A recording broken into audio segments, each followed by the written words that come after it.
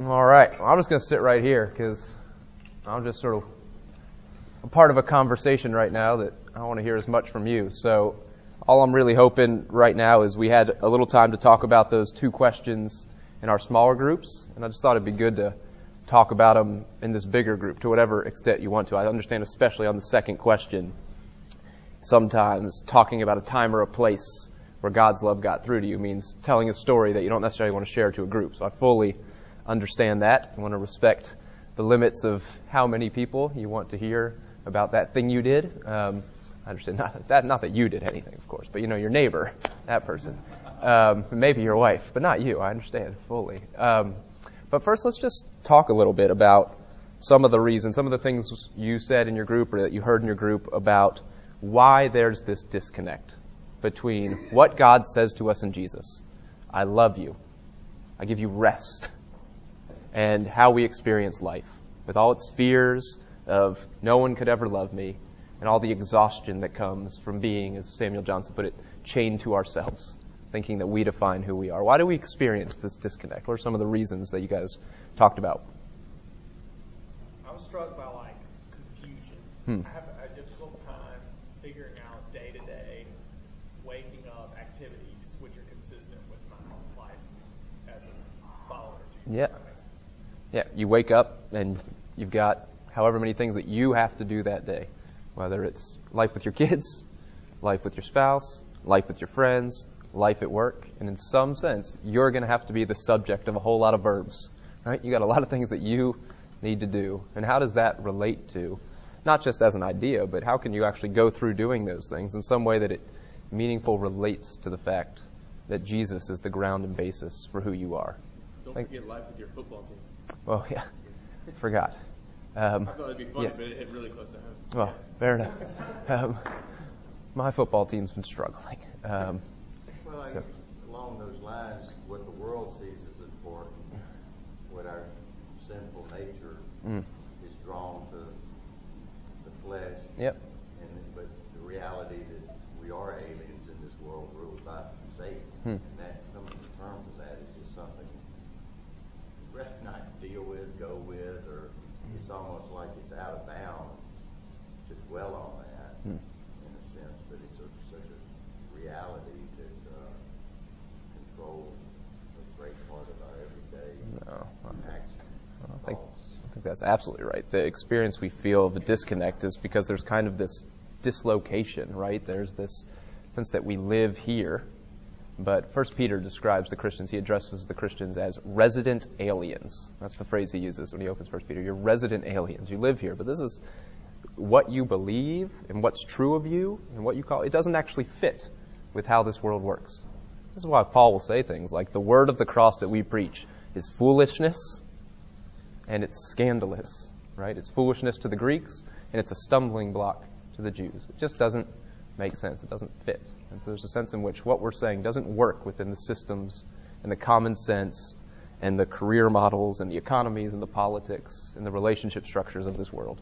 It's just out of joint with those. And we feel it. If we don't cooperate, they'll crush us. Yeah, there's no doubt about that. Yeah, if you just sort of try this with, say, your boss, expect your boss to relate to you as God does in the gospel. Just give it a shot. Don't give it a shot if you want to have a job. So I'm not giving you this advice. I'm just saying, sort of give it a shot, and you'll find out that the world doesn't work like the gospel of Jesus Christ says God relates to you. So there's a disconnect, absolutely. Yep. One thing we didn't talk about, but which sort of come to mind, is Luther's two kingdoms ideas that we're working in the kingdom of the world, but we're also living in the kingdom of Christ. Yep. It's here, but not yet come. And then this tension that exists there for English. But one thing we were talking about, Gil can probably speak this a little better than I can, because this is a psychological concept that is just barely hanging on from college. But the three selves that we deal with, ideal self, ought self, and actual self, and how when the ought self and the actual self come in conflict with each other, there's tremendous amount of guilt. There's the actual self and the ideal self coming in conflict with each other, there's a tremendous amount of anxiety. If those two selves, the ideal and the ought, are coming in conflict with the actual self at the same time, we could argue it produces suicide. shown so beautifully in Jabert's suicide in Les Mis, where the song that he commits suicide on is "Who Am I?" Yep. So, but something that struck me with that is when the actual self comes in conflict with the actual self. This is what you're talking about. The actual self of the old Adam comes in conflict with the actual self of our identity in Christ. And there's the story of Christianity right there. Yeah, I think that's absolutely right. And all those tensions, what they point to is the fact that these things are actually real and going on at the same time. This is the thing it's easy to forget about the Christian life, but it's the thing we really confess. And it sounds like it shouldn't be relevant because in theology it goes under a term eschatology, and that doesn't sound important. That sounds like something that happens at the end. It doesn't actually describe us now. But if Jesus was right, and he came and said things like, the kingdom of God is at hand, and yet he also taught us to pray, thy kingdom come, right? If resurrection is something that happens at the end of time, and yet Jesus was raised from the dead, then that means that both the old world and the new creation exist right now at the same time. And we exist right where they overlap. And in ourselves and in our experience, nothing has changed. This is really important to remember. In your old nature and in your flesh, when you become a Christian, nothing changes. You are as much a human being as you were before you became a Christian. You have not transplanted to some new sort of genus of Homo sapien, right? You are still in your flesh, in yourself. But something has completely changed insofar as you're in Christ and given the Spirit. And these things exist at exactly the same time. And you have this conflict between you and you. You and yourself and you and Christ. You and the flesh and you and the Spirit. And they meet every day. But here's the thing. They meet every day. But which one of them can you see? Which one of them can you touch? Which one of them stares back at you when you look in the mirror? Right? Is it the you in Christ and you by the Spirit? Or is it you in the flesh, you the old creature, that hasn't actually changed? All our senses, there's one exception to that, which I'll say in a minute, but all our senses, our sense of sight, our sense of taste, our sense of touch, all of these things don't experience any kind of change when we say who we are has fundamentally changed because we are who Christ says we are. But yet I look in the mirror, I see the same person. I go to work, I have the same job. I wake up, I have the same children. Right? I roll over in bed, it's the same wife. Right? But as one person in our group said, I think really meaningfully, I'm the same person, I have the same job, I have the same kids, I'm going to the same church, I'm married to the same wife, and yet something's completely different. I'm not the same person. Right? But that's not a description of what you see when you look in the mirror. That's a description of what you hear when the gospel comes to you somehow. Whether it's in a sermon, whether it's in sort of human-to-human relationship, which we'll talk about that in just a minute. But that's kind of the gap we're talking about. This tension between our two selves, who we are in ourselves and who we are in Christ. But the just fact that the only one you can see or get your hands on is the one that hasn't changed at all. It's the old you. That's still who you live with and wake up with. And it can be a little disconcerting, especially if you have believed the lie that when you become a Christian, you stop being a human being. If you believe that you've been sort of transported into the new age and you've left the old behind, and then you wake up in the morning and you find yourself is still there, you go on a retreat and you find that you brought your biggest problem with you, you don't have any categories to deal with that. And you wind up saying things like, well, maybe I wasn't actually a Christian. Maybe I didn't really believe. Maybe I need to sort of do it again, right? But if what happens is God loves and gives you another self so that the life I live in the flesh, notice how Paul's still living a life in the flesh, I live by faith in the Son of God who loved me and gave himself for me. And you've got both those things at the same time. But I think you're absolutely right. One of the disconnects here is we've got this conflict of selves, and only one of them can we actually get our hands on. Another one we can just hear. Yep. Would it be appropriate to describe it as the self-actualization of being a citizen of the New Jerusalem, yet living in fallen Babylon? Yeah, I think that's a helpful image to capture this. I mean, it's a biblical image. This is not your home, right? You are citizens of a city whose builder and foundation is God. Like this kind of language. Paul writes to the church in Colossians, and says, you are citizens of heaven. Right? This kind of language, which is just like this resident alien. We don't fit here. But again, how does that get appropriated and lived? And here you're using the language of self-actualization. How do you sort of experience or actualize that when you live right here in, Birmingham, Alabama? You're a citizen of heaven. Now in Birmingham, that's easy to believe, Well, of course I am. I live in Birmingham, Alabama. But let's just say, I don't know what to say to you guys. For me, it would be, what if you were from Dallas? Right? Then obviously you would be a resident alien, because that's obviously not the kingdom of God. But that's just, I'm an Eagles fan, you see, so that makes perfect sense to me. So I don't know what to say to this group of people, so I'm not going to try. But to me, if I lived in Dallas, it would be easier to believe in Jesus. Right? But, so anyway, we don't need to run down that line. There's a whole lot that wants to come out right now that I'm suppressing. Filter. Yeah.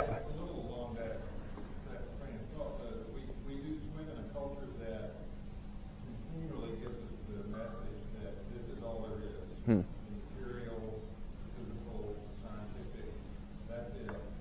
And I and we are the ultimate arbiters of everything. Yep. I'm the measure of everything. Absolutely. Those two messages. Yeah, and they run directly counter to what we're talking about here. Something you can't see, a promise that's made by God into your present situation, and one that takes your hands off the driving wheel, right? You're no longer steering, and says Jesus is in control. And of course, we all want to sing the Carrie Underwood song now, Jesus, take the wheel. I know you didn't want to sing that. That was extremely funny, guys. So I'm not sure what just happened. I thought I was at the women's retreat for about 5 seconds, and I looked up after I said it and thought, what's just happened? Don't girls just want to have fun, people? That's not my experience, by the way, but don't worry about that either. But you've got that, and you've got this thing that's, you are the sort of captain of your own ship, right? You decide what's good for you, what's true for you, etc. And if that's right, okay, I'm going to say it. I was going to try to avoid quoting this particular philosopher because it sounds pretentious, but nevertheless, Jean-Paul Sartre, the existential philosopher, he said this. He said, we live in an age in which we are completely free to be whatever we want to be, right? That's sort of the modern manifesto. Make of yourself whatever you want to be. You generate yourself by your life and your works and your achievements. But then he said, if that's right, you're free, but you're condemned to freedom. You live in the prison of your own performance. What you produce, well, that's who you are. And so you only bear one chain.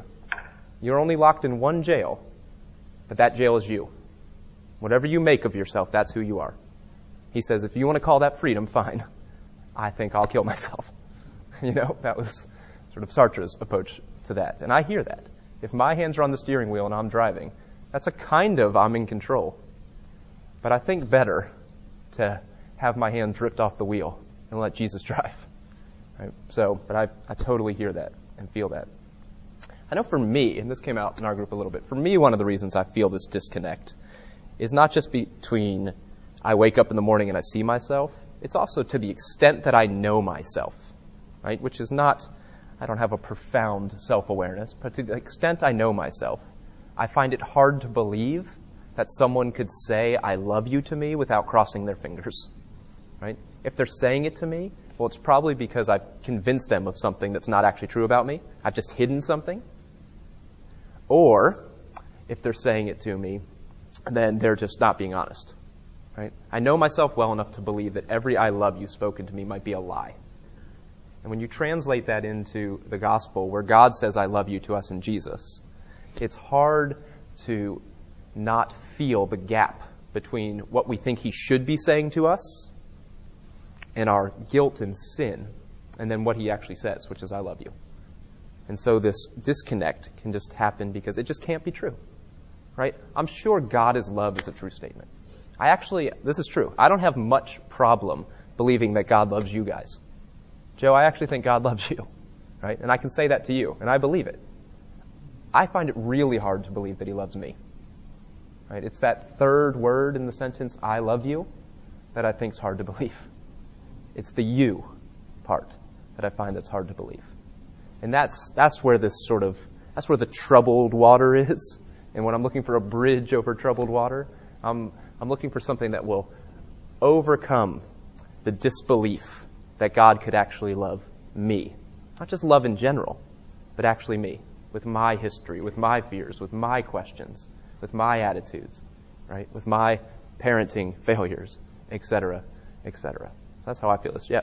Can you go back and reiterate what you said? Whatever you make of yourself, that would be approved. Yeah, I can try. I have apparently an allergy to saying the same thing twice, but I'm going to try. So I was using the image of Jean-Paul Sartre, who said that we are free in this sort of modern world. It's kind of the modern manifesto from the Enlightenment on, as he understood it. We're free because each person is supposed to be in control of their own destiny. Right? Karl Marx, for example, said that we are generated. We're self-generated by our works. That's how he talked about it. And there's this whole notion that you are what you do. And he said, if that's right, then you're free in a certain sense, in that you only bear one chain, or you're only in one jail. There's only one thing that you're tied to, or locked to, or chained to. And that's you. You just simply are what you do. And in that sense, you're condemned to be free, because you're chained to yourself. So make whatever you want out of life, guys.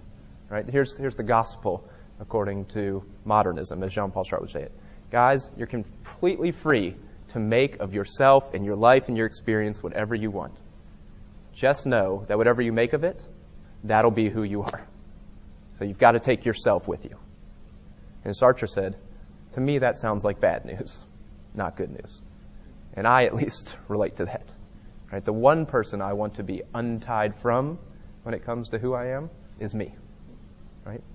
I'd much rather take what my wife thinks and says about me, which I don't understand why she thinks and says what she does, because I know myself, but I'd much rather take that than what I think and say when I look in the mirror in the morning. Right? S-A-T-R-E. S-A-R-T-E. Yeah. You just asked me to do. I just faced my fears. You know, people say if you face your fears, you'll overcome them. I want you to know that that's not true. That's a lie. If you face your fears, you will become more afraid of them, in my experience. You see, when I was in third grade, I was in a spelling bee.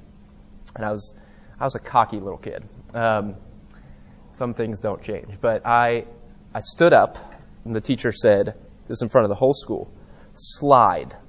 And I said, slide. I said, is it from the Latin? Because I thought that was a very impressive thing to say. Is it from the Latin? And she said, no, it's from the English. And I said, well, okay, slide. S-L-I-D. Slide. And I sat down. It was silence, followed by laughter. And I didn't know what happened. And ever since, I have had a public fear of spelling. And I got a job where you turn around and you write on a board in multiple languages. This was a terrible idea. So what the students don't see is I turn around to write on the board. I sort of make the sign of the cross. I sort of pull out a rosary. I kneel down. And then I write like God, G-O-D. Oh my God, thank the Lord I spelled it right. You know, it's a complete panic every time. So all that to say, that's how you spell his name. And thanks for the help. So. All right, well, I think we're hearing some important things here. The disconnect exists for a lot of reasons. One, because the me that I have an experience of, the me that other people are interacting with in the world, in our workplace, in our relationships, and in our relationship to ourselves, is the old me. It's the me I can see. It's me and what I do and what I think and who's looking back at me in the mirror. And our only access to the me that God says we are is our ears. That's why Martin Luther liked to say the ears are the essential organ of the Christian. The ears are the only way that God gets to you. He goes through here, and he makes a promise. But we can feel that disconnect. We feel it because we don't live in a place where this makes sense. We feel it because the world is telling us something very different about what reality is and who controls that reality. And there's also this gap between our guilt and God's grace. So there's all these ways in which we're experiencing this disconnect. Yeah? Johnny, you just mentioned, so in this world where we're seeing the old Adam, and what the world sees of us is the old Adam. There are also the cases of your wife who sees something different. Yep. And Adam squared. You see something different. So are there moments in the world that there are those, or maybe we are to be seeing the new Adam in others, helping break that relentless message of the old Adam? Yeah, I mean, I think absolutely is the answer to that question. I think it's a nice segue into our second thing. One of the things that is true, that I've already said, is that I believe that God loves Joe. Right? I'm not sure about the rest of you yet, but I believe that God loves Joe. Now, Joe may wake up and find that hard to believe, right? Because he's Joe. And so I love you spoken to Joe could be hard to believe. And one of the things that we are given to do for each other, a ministry that we're all called to, not just as clergy, but as people in relationship with our brothers and sisters in Christ, is to tell them that truth about themselves. Like Paul does to the church in Corinth. You who are in this mess, right, are holy, holy saints in Christ Jesus. And it's given to us to see that reality in Christ about other people and to speak that to them because they can't see it in themselves. And I think, this is actually what I think, there's a lot of, in my opinion, useless stuff written about Ephesians chapter 5, which is the chapter about husbands, love your wives, love your husbands, parents, love your children, etc. And then it says, fathers, do not sort of, it's a hard word to translate, but don't exasperate your children. I always receive that one as oh man. Trying, not succeeding. Nevertheless, that line, husbands, love your wife as Christ loved the church. This, to me, is actually exactly what we're talking about here. We can't love our wives like Christ loved the church in the sense that we can live a perfect life for them, die, and sacrifice ourselves for their sins so that they can be forgiven. That can't be what that means, because only one person gets to do that. Hebrews, Christ sacrificed once and for all. So that can't be what it means. But what Christ does do for his bride, the church, is say to them who they are in him in a way that contradicts who they are in themselves. I don't know. I spend some of my time reading sort of women's self-help books. I'm sure you do too. I'm just trying to understand.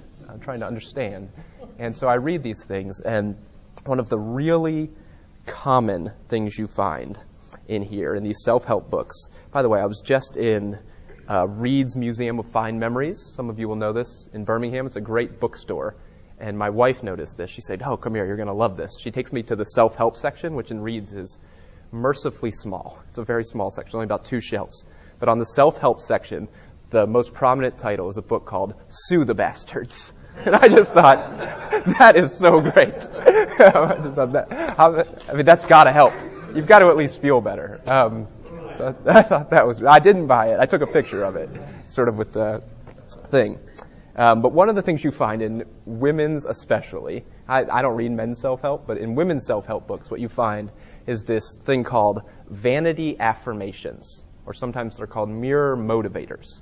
And the idea is that around your vanity, you should put words or phrases that capture what you want to be. So this isn't who you are yet, but it's what you want to be. So like CEO, great mom, good cook, marathon runner, right? These kinds of things. So when you see them in the morning, you'll be motivated to bridge the gap through your hard work that day between what you are and what you need to be. And you'll work hard, and at the end of the day, you'll be a little closer to being a CEO. But it seems to me that Jesus' advice would be a little different if he wrote a self-help book. The way husbands might love their wives like Christ loved the church would be a little different. It would be to sneak into the room where the vanity is, take off all that crap that talks about what they hope they can become through their hard work, get rid of that, and write some affirmations that tell them who they are in Christ right now. Pure, spotless, beloved, undefiled, without wrinkle. Right? That one actually might hit a little close to the bone, but that's actually a phrase in the New Testament. Without wrinkle, holy, beautiful, these kinds of things. And you put those there. And this is, to me, how Christ loves the church. He speaks to us. He gives us names and identities that are grounded in who he is rather than who we are. And says, That's you. You're beautiful. You're pure. You're holy. You're spotless. You're beloved. Right? I don't feel that about myself when I wake up.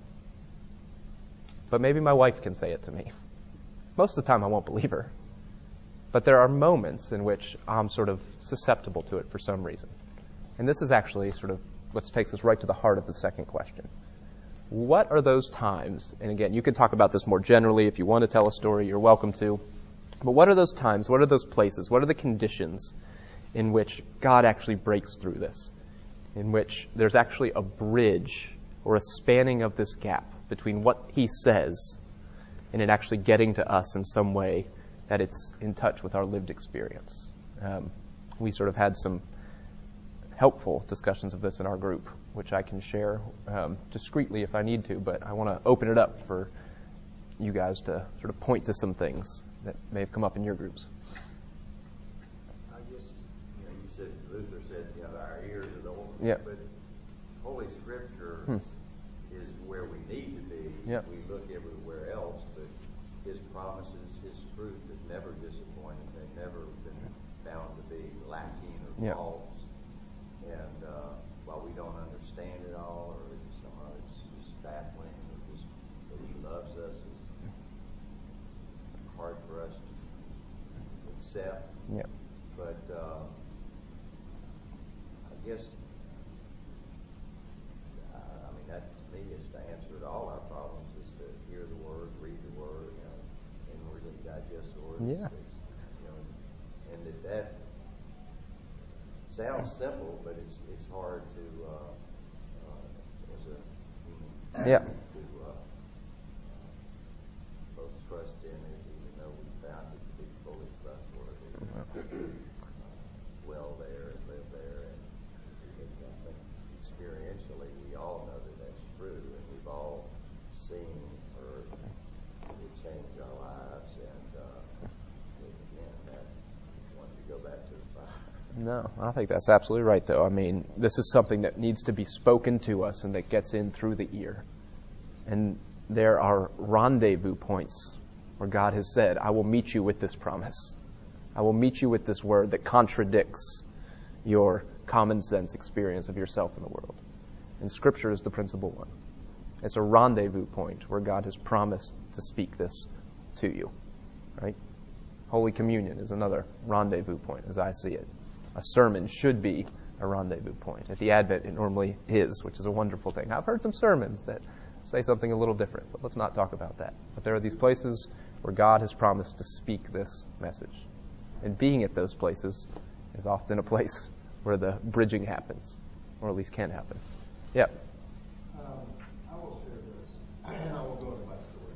But there was a moment in my life, and for the first time, I prayed three words, God.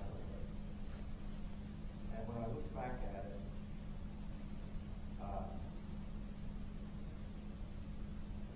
there's a real distinction between that prayer, which to me was out of my view, compared to what I have others say I relate to the 911 prayer. The 911 prayer is the one, God get me this way, get me out of this, help me win this game, get me this way, that kind of prayer. If I go to jail, I'll never do this again. Yeah. That bargaining. And my life. Yeah. And as a result of that, I realized my disconnect is total. And it may be grandiose to say it's totally my responsibility. I'm the one responsible for this. Yeah, God hasn't gone I can't anywhere. think of any situation in my life today that I'm not. Because when I see I project myself being in that disconnect, I know up here what to do, and someone in the room is telling me what to do, but I'm locally disconnected. I'm not going anymore. And that's the scary place. No. Where I'm unwilling to go back to what I know works. And that's a change. That's sort of death. Yep. No, No, I really appreciate you saying that. I heard two, I just think, absolutely crucial things in there. One, if you're be able to look back and realize that the times where there's been disconnect, it's not that God went anywhere, that he was gone or he sort of changed his mind or he took a day off and said, oh, sorry you needed me that day. I was a little busy and, I was sort of down at the beach and couldn't make it. But it had something more to do with you and what was going on in your experience of that. So it wasn't actually that you were disconnected from God. He wasn't gone, but you just weren't sort of perceiving it in the same way. But the most important thing I heard you say is when this point of connection happened is when you said help. And one of the things I want to say, maybe the only thing I want to say, is that it's not even just that prayer, though it is. Remember, do you guys know who T.D. Jakes is? Bishop Jakes? Help! Yeah, that's exactly. That's perfect. I'll do it. Let's do it again. He says there's only one prayer, and it goes like this.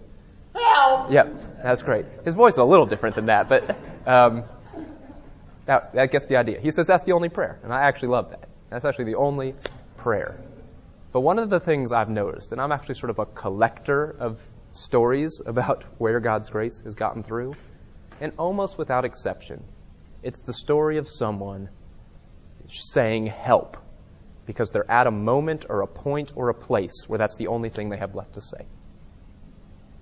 It's never, God got through and everything was just normal and it was going fine and I was feeling good and it wasn't like my best day ever. I would have thanked God for that, but it wasn't a bad day. I was just driving along, listening to whatever I listened to on the radio, and all of a sudden, I thought, you know what?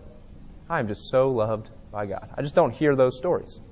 I want to hear those stories. I want that to be my story. I want my life to not have to change at all. I want to not have to experience any pain or anything, and for God to just get through in all the mundane. But where he's actually gotten through to me, and what I hear you saying, and we heard in my group certainly, is that it's at those places where you have been taken out of the equation in some way. Either there's been a success in your life. These are rarer, I'm afraid, but nevertheless, this does happen. There's been a good thing happen in your life that's just so beyond something you could have engineered that at least for a moment you realized, oh my gosh, this is a gift, right? And I do think these happen, that we have a way very quickly after that to sort of retell the story in such a way that we did engineer it. Maybe I did pull that off. But nevertheless, the much more common story is being at a place where you need help, where you can't do this. There was this wonderful image in our group that someone shared. It said, it's like if your car gets stuck in the mud. And what you'll do if your car first gets stuck in the mud is you will try everything you can think of to get your car out of the mud. You'll push it, you'll dig, you'll fight, you'll do everything you can. But if you're really stuck in the mud and it just keeps sinking lower, and now it's finally stuck, and you need outside help.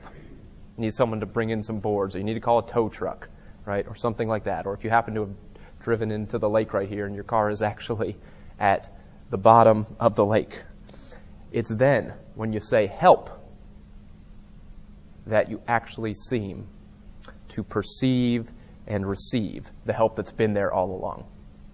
And this is the thing. God didn't go anywhere.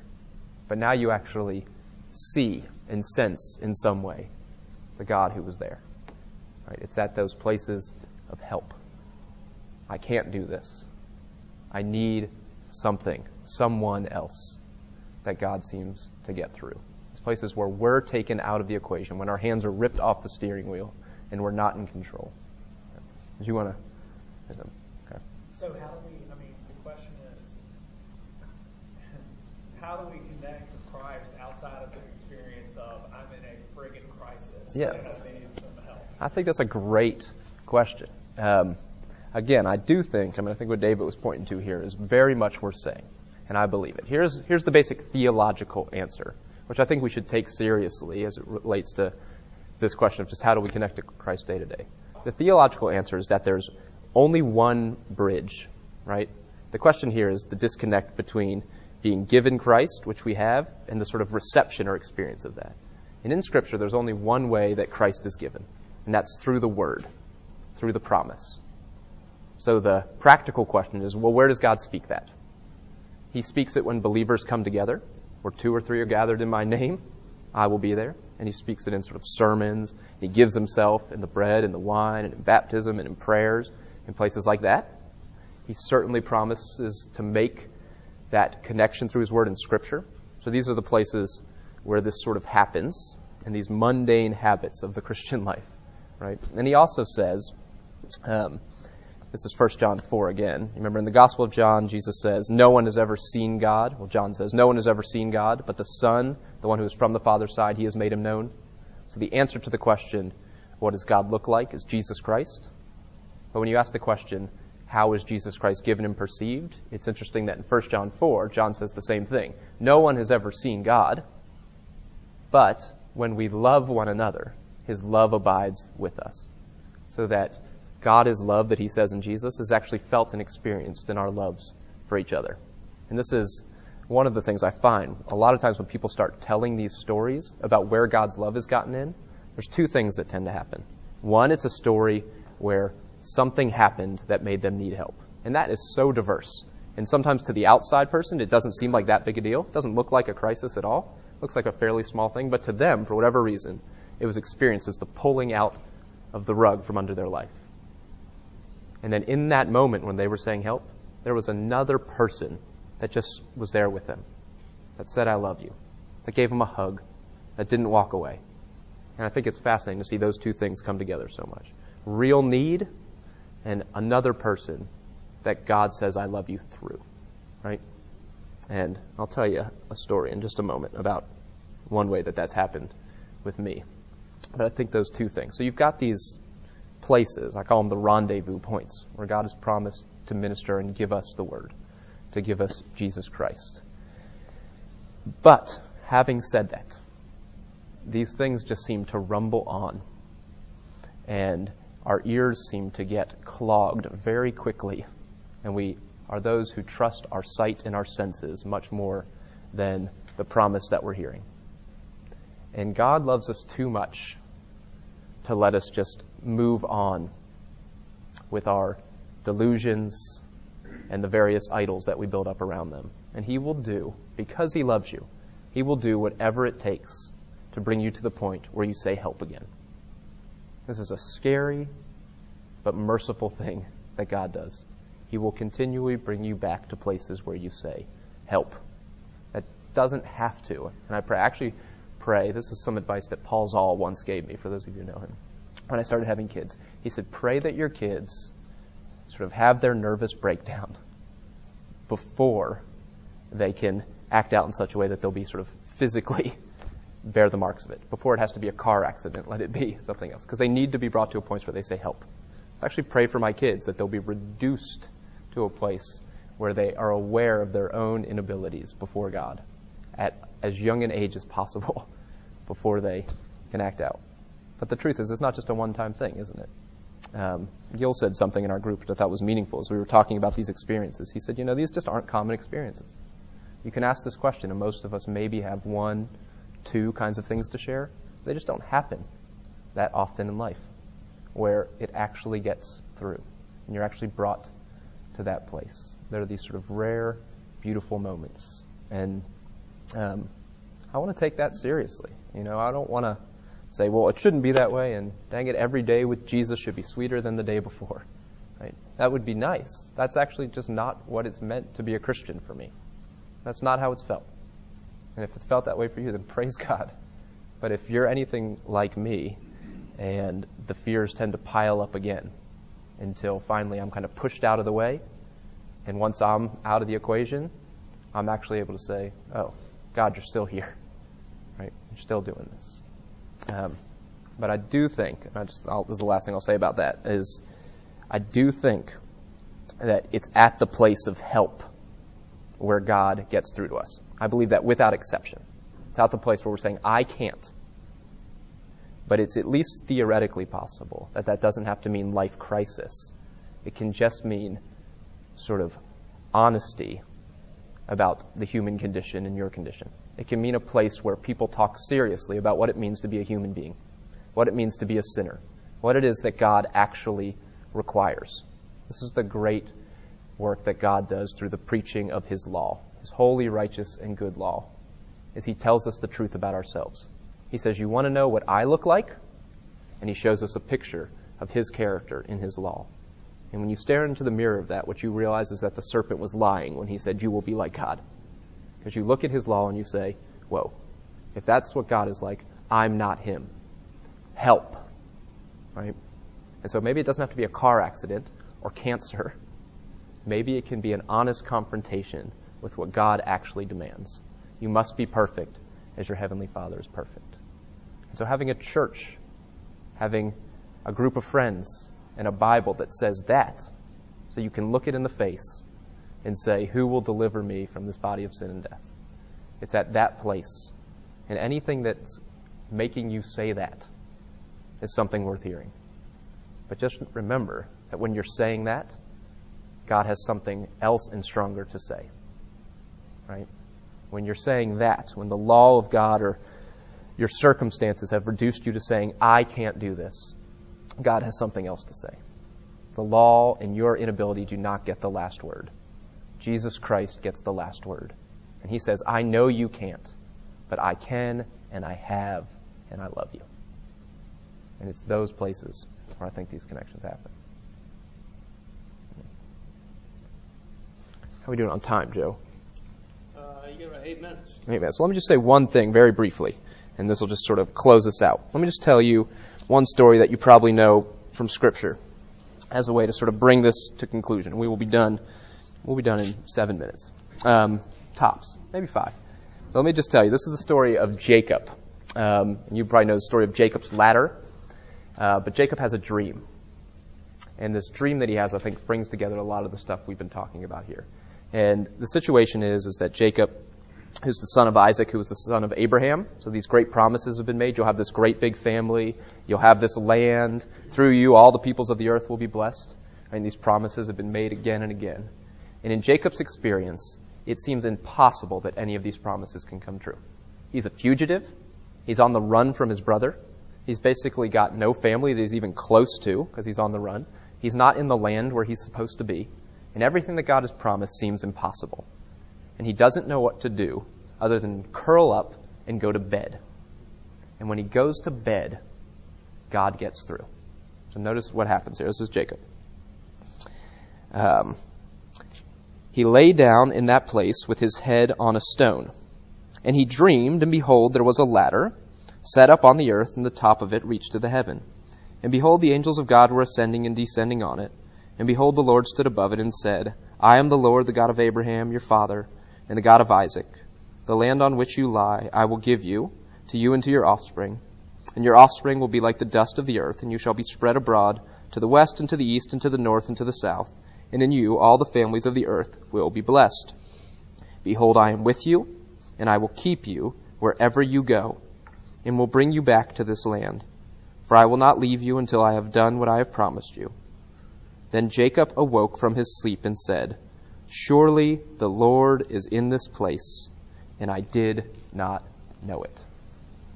I just want to point out 2 things about this. One, there's clearly a bridging of a gap here, explicitly.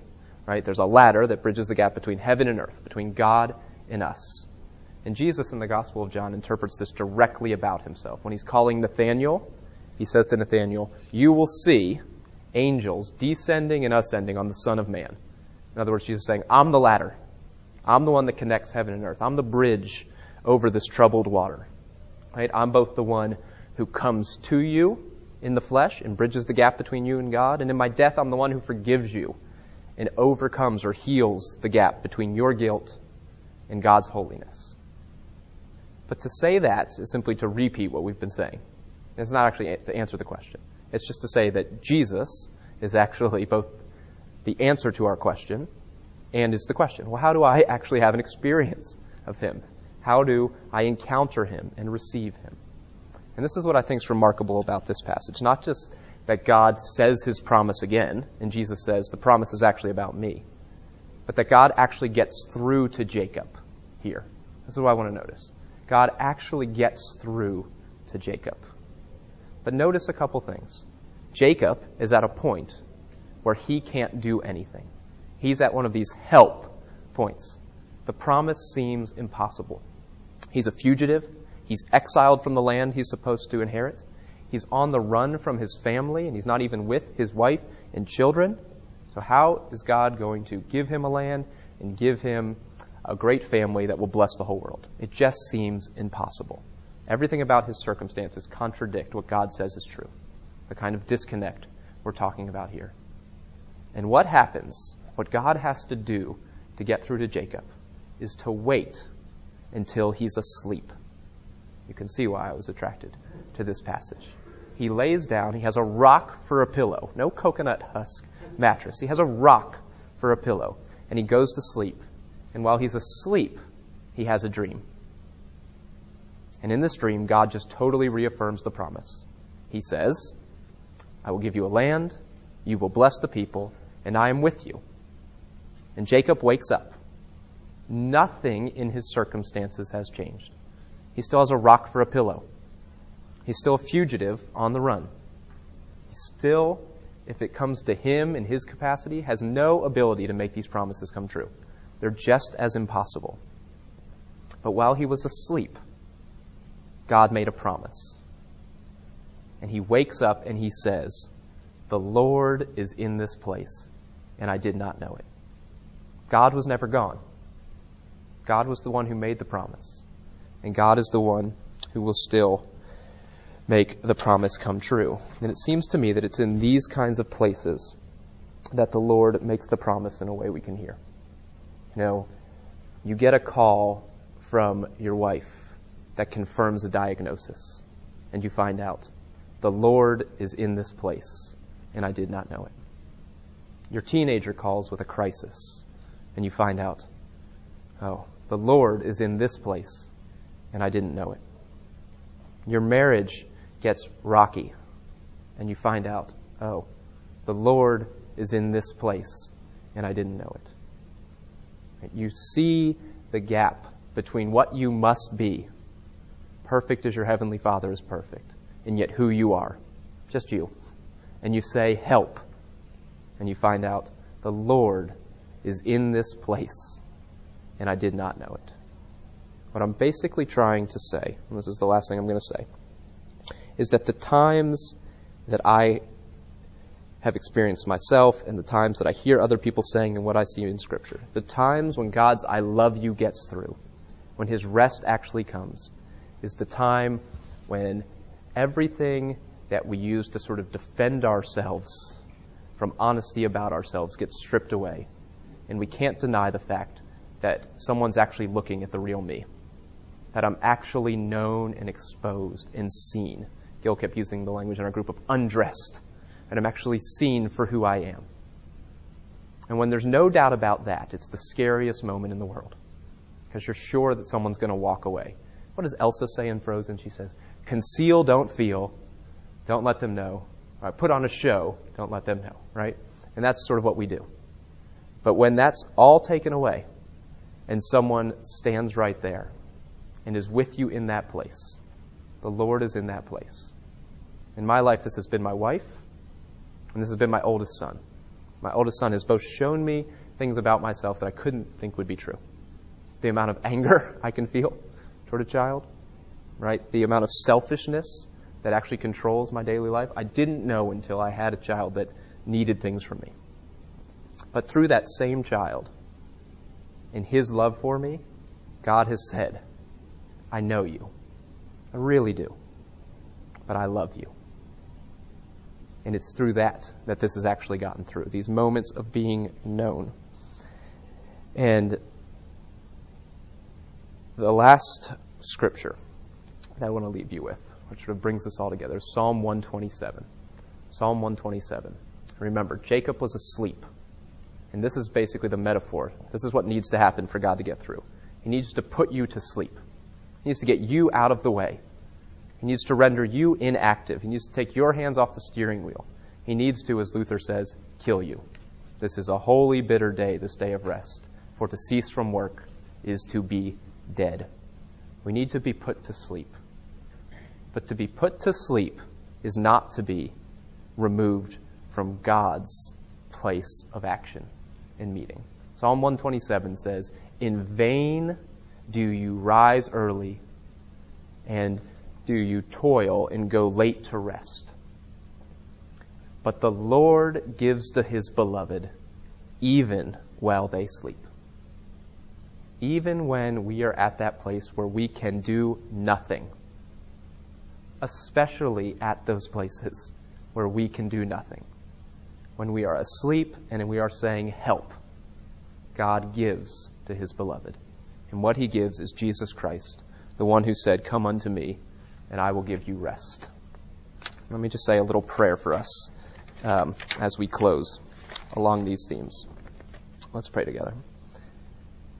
God, in our fear and lack of faith, in our weariness and our exhaustion, put us to sleep and let us dream of Jesus, so that when we wake, we might have eyes to see that you are in this place and ears to hear what your Son said. It is finished. And so today I ask that because of him, we might rest in peace. Amen.